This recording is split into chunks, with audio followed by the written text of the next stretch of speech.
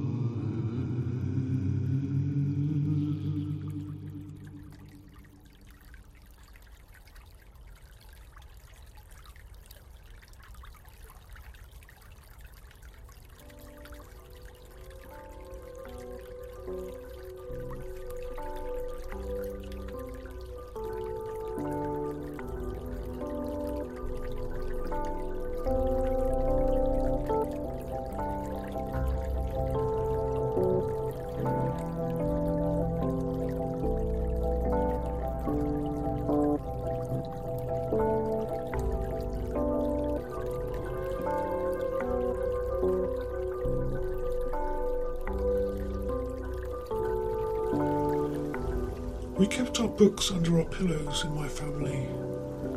It was something my mother had done as a kid, and so we did too. Perhaps she thought it was normal. This was fine when we were reading the likes of Paddy Pinkhat and Randy Red Shoes, books so thin you almost couldn't tell they were there.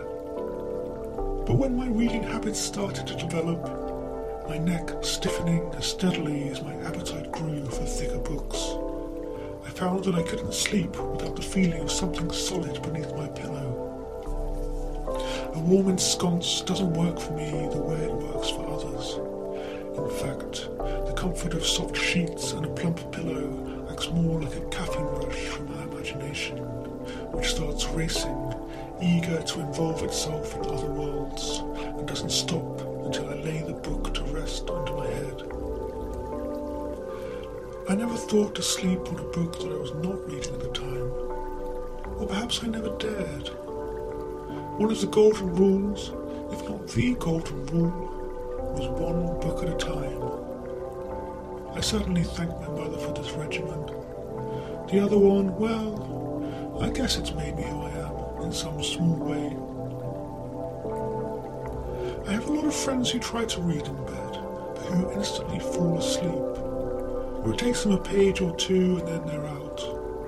And you wouldn't believe how many bedside tables I've encountered holding books, usually large, ambitious novels, with unmoving markers that stick out like tombstones inscribed, "Here lies my ambition, page 39. I guess that says something about me too, that I keep falling for the same type, ones who have the words but not the will. That's not to say I don't understand. Recumbence quite naturally musters the associations of sleep, and aided by the lapping wavelets of text, the mind steadies itself and is soothed into a rhythmic dispatch.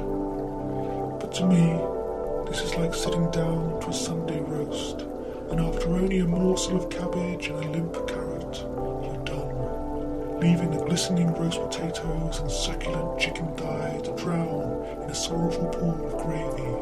I should politely make your excuses and leave the table. Not even a thought of a poor pudding.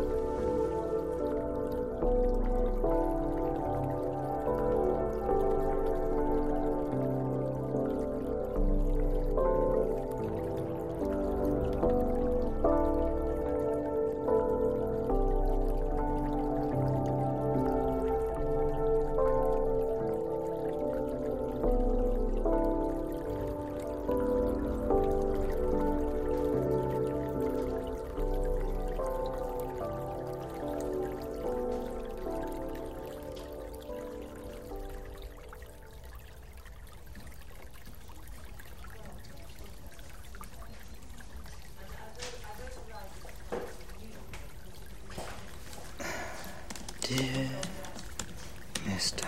Shalahine, please find attached your please find your gift attached, as will soon become clear, all too clear. It is something you will never like, from somebody you have always hated, despised. Please be sure to treat it with the utmost care. It is extremely volatile and must be kept under continual restless surveillance forever. Yours, B. Plug, BCC on.